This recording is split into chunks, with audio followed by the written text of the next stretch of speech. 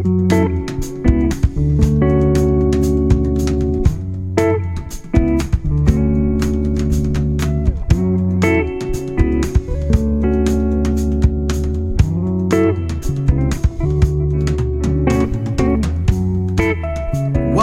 to the Mattcast. This is where creative believers are encouraged to be great artists. My name is Matt Anderson. I want to thank you for joining us. If you haven't done so, please subscribe or follow this podcast. And then if you can, if it's possible, give us a 5-star review. Anything less, and forget about it. If you would also like to advertise on this podcast, you can do that. You can email me at mattcastworld. That's all one thing there. mattcastworld@gmail.com. So I had a heart attack. I'm sure a lot of people in this audience will probably know that, but maybe not everyone. And you've been wondering, where's Matt been? What's been going on? I haven't seen an episode in a month and a half or so. That's your answer. I'm not sure how many in this audience were aware of that, but that's why we were on a bit of a hiatus. It happened about 6 weeks ago, and it actually happened only hours, not kidding, hours after I posted the latest episode, the one prior to this one. And I was at home. I had eaten dinner. I was watching television, and I suddenly felt a pretty massive pain in the center of my chest. I had never felt anything like that before. I've had people say, I've wondered if I had a heart attack, and I respond, oh, you'll know. I think I lived in denial for about 10 to 15 minutes and thought, maybe it was food poisoning or something. Something had just really gotten a hold of me, and maybe it could be taken care of quickly, but it would not let up. And then I felt the pain in my left arm. And then I think instinctively knew. I called my dear friend who is a physician's assistant, and because by then I had also broken out into a cold sweat just all over. I had to grab a towel and just wipe myself down. He said, if you were my patient, I'd say go to the ER. So I drove myself there. I know you're getting mad. Stop. Get mad. Don't get mad, please. But I was being a cheapskate. I'm like, I'm not paying $1,000 for an ambulance ride for 2 miles, So when I got to the hospital, thankfully the ER was empty, and the lady behind the desk asked me if I was having chest pains. I was like, wow, it's like I'm wearing a sign. And within a minute and a half, I was in one of their care rooms, and I was besieged by about 10 people who were asking me to sign this, answer this, give them this piece of information. And it was all kind of happening at once. They're giving me some sort of a chest x-ray and an EKG. I mean, I'm getting it's like a NASCAR pit stop is what it was. The only thing missing was this, like the brrr, brrr sound, when they're taking the lug nuts off the tires. And one of the, I would say, older physicians in the room, she looked very like a seasoned pro. She said, Mr. Anderson, have you ever had a heart attack? And I said, no. And she goes, you're having one now. I thought, wow. Okay, it's official. And then I heard the words being bandied about life flight. And that's when I realized I was about to go on one of their helicopters. And suddenly, my drive, my plan to avoid the ambulance has now led me into a helicopter ride. And my local hospital here is connected to the Cleveland Clinic health system. If you know anything about the Cleveland Clinic, it is, if not one of, it is the best heart hospital in the world. And how fortunate I am and blessed I am to have that in my backyard. And I realized they were going to helicopter me to the main campus, which they did. And, it's, I'm not going to get too detailed here, but whatever glamour you think is associated with that is quickly disabused when you are lying on a gurney in 20-degree weather with 20-mile-an-hour winds, and pretty much the only thing on you is 2 blankets. That was quite a thing. So we finally landed at the main campus downtown, and I was taken into a catheterization lab where my surgeon informed me that they were going to perform a heart catheterization. And they actually went through my wrist, which is something I had never heard of before. And as far as I'm aware, I was awake for the entire procedure. Maybe they put me out and I didn't realize it, but I don't remember any anesthesia. I think I was awake because it was a very, I'm kind of a bigger guy, and my arms kept going outside those rails on the gurney, and they would get mad at me and tell me to tuck them back in again. So that alone probably kept me from getting incredibly comfortable, and the thing they're sticking through my anatomy. So they, I guess they found 4 partial blockages, and they inserted 2 stents. They felt like the rest could be handled with medication. The next, they wheeled me into ICU after that, and I was conscious the whole night, didn't really sleep, of course, but by the next morning, they performed an echocardiogram, which is a lot like an ultrasound, and the doctor informed me that there was no permanent heart damage done, for which I thank the Lord. And I do thank all the physicians and nurses at the clinic. They really do tremendous work. And I remained in the hospital for about 5 days. They were waiting for my blood pressure to come down because it was sky high. And that's also when I found out I'm a type 2 diabetic. And so they were working on different combinations of things to get my blood sugar level to where it needed to be.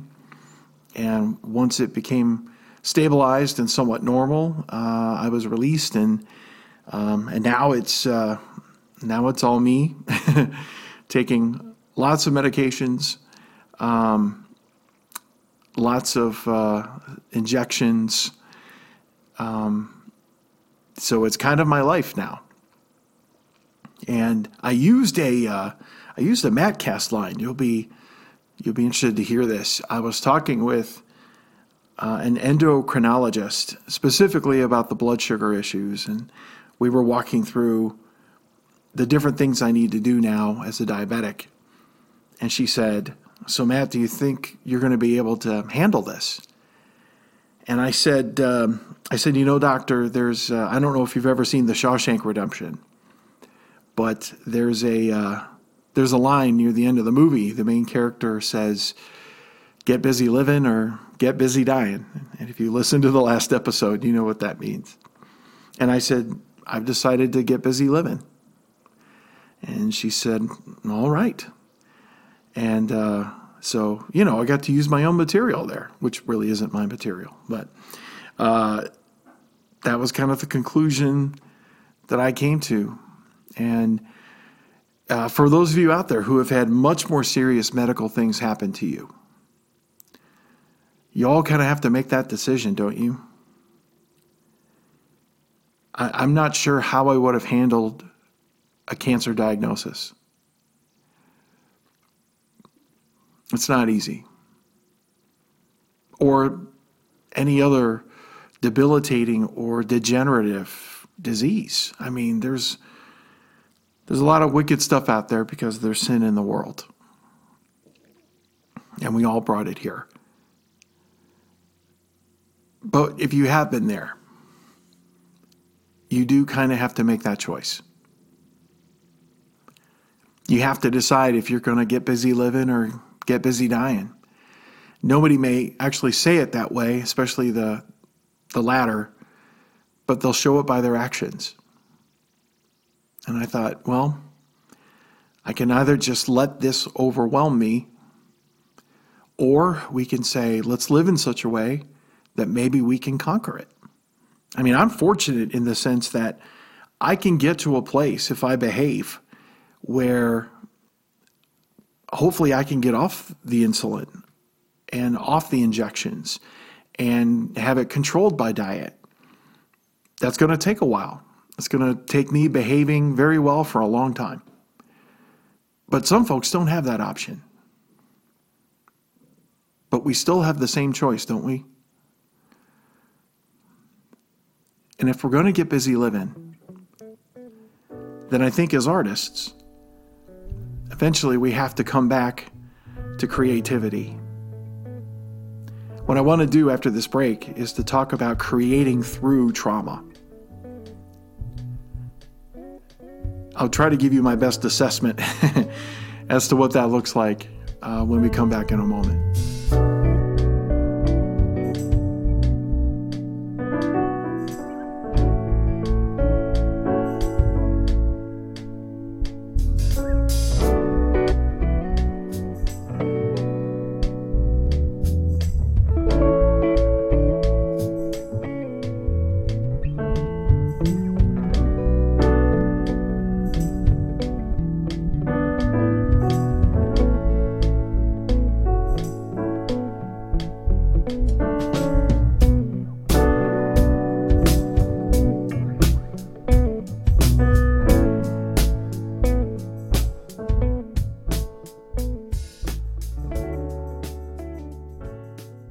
My friend Jordan Beal has an exciting new book I want to tell you all about.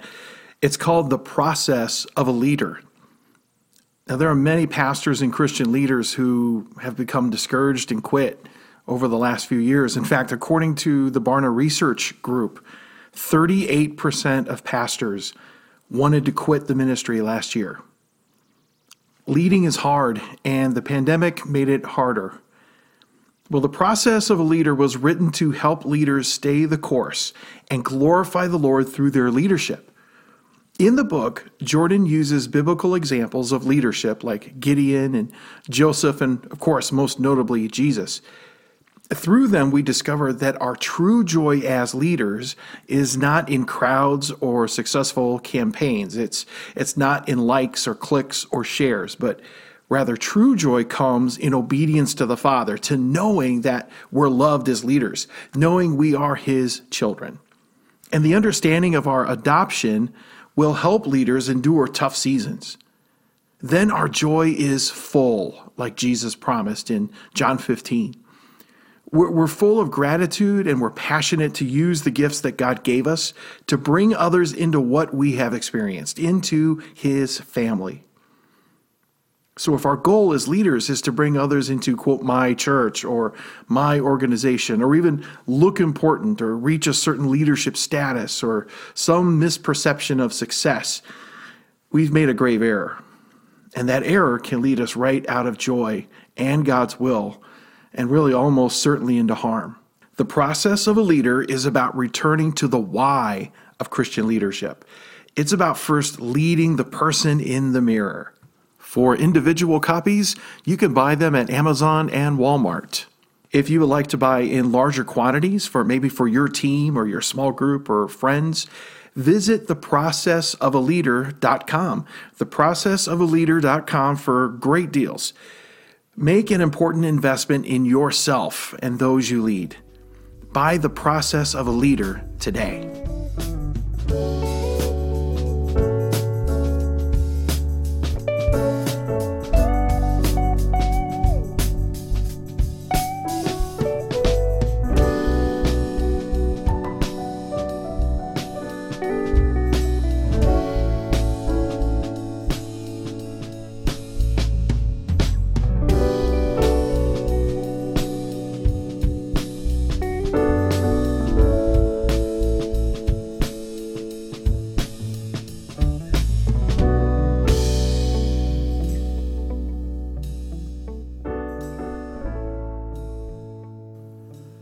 all of us face trauma of one sort or another.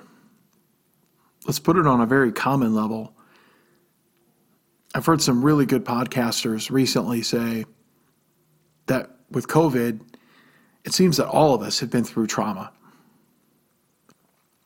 Whether it's through lockdowns or having contracted the virus once or twice, or a family member, maybe losing a family member. In a sense, we've all been through some sort of trauma over these last 2 years. And then there's the kind of trauma that really hits us personally. Maybe it is the loss of a family member or a friend, or we lost our job because of COVID, or we've been diagnosed and now our health has been thrown into the fire. And if we call ourselves artists and creators, how do we create in the midst of that? Because I can't answer for you, but anytime I've been through a tough time or a traumatic time in my life, the last thing I want to do is create stuff. Now, some can just do that and just channel that in some way. That hasn't been my experience here in the last 6 weeks. That's why you haven't heard from me in a little while. So what I want to do quickly here, I'm not going to belabor this, but I want to give you just sort of seven items here about creating through trauma, and you take these as you like them.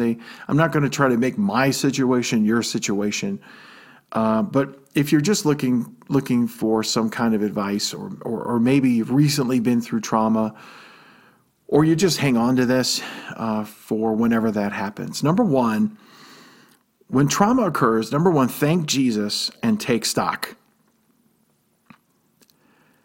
I mean, I had plenty of reasons to thank the Lord in the midst of, I wasn't feeling very thankful at the beginning. But, a lot of people will say, I'm going to live my life differently now. And that's cool when that happens. I don't know how permanent that becomes. For me, I didn't have regrets. I mean, we could always do things better, for sure. But I knew I loved the Lord. I knew He loved me. I'm grateful for the life He's given me. I'm grateful for the people I've been able to interact with, who I've blessed, who have blessed me. My only really regret, if you want to call it that, was just how I was treating myself, because that's what put me on that table. was just bad habits and real just sloppiness on my part, and there's just no denying it. I won't even try to. But I was so overwhelmed by the response of God's people through social media and other ways. I can't tell you what that meant to me. It really was overwhelming. It was overwhelming. And I got that sense of the family of God doing their thing. We don't have the capacity to operate like that all the time, because we're still sinful creatures. I think in heaven, though, that's how we're going to operate constantly. No one's going through trauma, but I think we're going to be on 100% the entire time, and it won't de-energize us. So whatever it is, thank Jesus that He's with you. He didn't cause this. Don't blame Him. He didn't strike you. He didn't punish you, but He is with you. And just take stock of all that He's given and blessed you with. Number two, sounds obvious. Stay connected to the Lord and others. When you go through something like this, the tendency is to isolate. One of the nice things about having a podcast is that it allows me to tell a lot of people what happened at once. I think that's probably what's great about social media. This would be a hard story to tell 500 times. And now I could just say, hey, listen to my podcast. You'll get the whole story. It's easy to isolate during times like this when you're grieving, right? really easy to isolate. Because people aren't always the best at what they say. They feel like they have to quote you a scripture. They feel like they have to fix you in 16 seconds and give you the Hallmark movie answer that puts the cute little bow on the package. And we church folk love to do that. We love to fix people instantly with 2 or 3 sentences. And that doesn't always work. In fact, it never works. But we still need to stay connected. So obviously, don't push the Lord out. And then find the people who still energize you at this stage. There will probably be only a select few right now when you go through trauma. But they should be there. I pray they're there. And you'll have to kind of lean on them for a little bit. And if they are the people we believe they are, they'll understand that and they'll handle it. So stay connected. Number 3, grieve. When there is trauma, there's also loss. And grief brings on every emotion, sometimes within seconds. And there are going to be dark moments along the way. And sometimes you and I are going to think and say very politically and spiritually incorrect things. Probably to the Lord, but we may say them to our friends. We may say them to our pastor. I hope they can handle that. I hope they don't freak out on you. But we have to have the room to say that that's all part of the healing process. When we keep it trapped in and we're like, no, I can't say those things. Well, you believe it right then. You do. You do. I'm not getting into this whole, don't confess it, brother. Sheesh. It's within you and you're thinking it. Get it out. Get it out. If you need to bring it out with the Lord and just say, why did you do this to me? Jesus on the cross, my God, why have you forsaken me? You're like, well, he was intentionally quoting Psalms for the purpose of prophecy. It's what he was feeling too. He didn't do something stupid out of context. He was speaking like any human would in that moment. And yeah, it was a prophecy. Yeah, it was from the Psalms. But he was being real. I would say allow those dark moments to happen and do keep that contained with the Lord and maybe with those few folks, because if not, it's going to come out in probably worse moments and worse situations. But hey, it happens in grief sometimes. But work it out with God. This is an ongoing process. Everyone around you is going to be over it within a week or two. And they should. It's not their thing. But you're still dealing with it. And there's part of you that wonders, well, I guess everybody else is happy. What happened to me? No. This is all part of grief. All part of it. And sometimes creatively, we feel like we have to get back in the saddle too quick. And we haven't grieved it properly. And so whatever we do or whatever we make is going to be, I'll talk about that in a second. If you're just making stuff for you, all right, go for it. But I've made the mistake of preaching too soon after a tragedy. I've done that a couple of times because I wanted to honor the commitment I had made, but I was a wreck. I remember on both occasions I had lost someone. One was literally, and the second was figuratively. But it was way too quick. And then suddenly I was in front of an audience, and then I started really vomiting on them. It wasn't pretty. I should have held off on that. So yeah, grief. Don't push yourself too quickly, which is number 4. Because creating takes energy. So don't push it, because you need to steward your energy as much as you can when you've been through trauma. And that means you might just need to sit on the couch, and you might have to take lots of walks, and you might have to do a lot of reading, a lot of reflecting, a lot of movie watching. There may be a lot of Netflix and chill. Yep, it's okay. It's okay. Do you hear what I'm saying? It's okay. You're going to feel the sense of, oh man, I'm being lazy. Grief is not laziness. This is a thing. This is a real cloud that you're going to have to persevere through. And if we feel the need to have to get back to making, creating, we're not going to like what we make, first of all.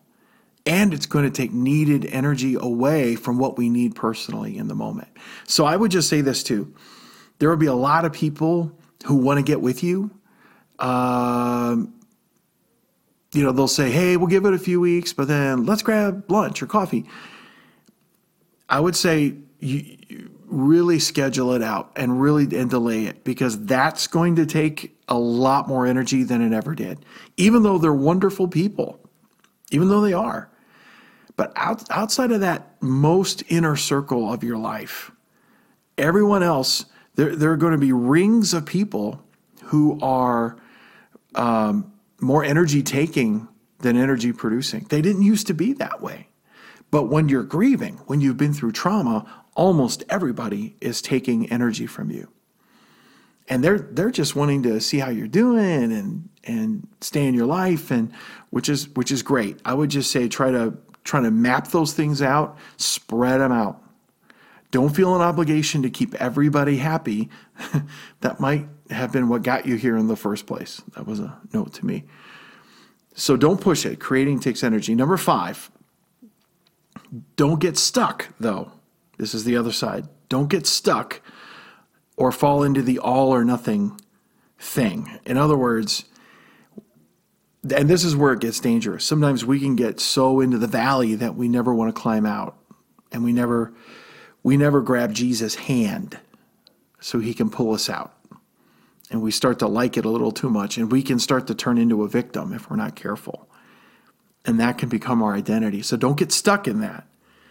And don't do the whole, I either go at full pace or I don't do anything. I would ask you to find a medium. Don't go at full pace, but don't do nothing. Because the longer that goes, and I think that's what finally got me to doing what I'm doing today. I thought, if I go any longer, this could be delayed forever. And I don't want to do that. So don't get stuck there in the valley. Number 6, once you're climbing, make something, even if it stinks. This episode might qualify. I just decided I need to make something, even if it's a podcast episode. I need to make something, because I know that's going to bring emotionally and spiritually something that really almost nothing else can do. So again, now this is obviously for everybody, unless I think this is awful and no one will hear it. But just the act of doing this, honestly, for me, is helping. Even as I'm speaking into this microphone, I can sense God breathing life in me. And that's why we do this, folks. That's why we create. Because we sense God's hand and God's breath upon it. And then finally, number 7, get affirmation from the Lord. He's still the best cheerleader you're ever going to have. If you're married, be thankful for your spouse. Please don't expect your kids to affirm you. That won't happen until they're 30. Don't look to your employer. Don't look to your closest friends, because the Lord knows every feeling. The Lord knows every dark corner that you've thought and expressed, and he wants to speak into that and tell you how proud he is that you have hung in there and not given up. So I hope that helps in creating through trauma. Feel free to dismiss this at your leisure. This is just stuff that I've been thinking through over the last number of weeks. as I try to step back into this. So I want to thank you for your patience as a Mattcast listener. Thank you for your patience while I've been through this and in this, and I will be for a little bit in this process. Thanks for hanging in there with me. It means so much. And we appreciate you being a part of the Mattcast. Please share this with a friend. We would love to expand our Mattcast family. If you do have questions or comments, you can email me at mattcastworld@gmail.com. Our theme music is by Sound of Fusion. This has been a production of Monumental Ministries. If you'd like more information about our resources or listen to our archives, go to mattministry.com. Hey, thanks for having me over. I had a wonderful time.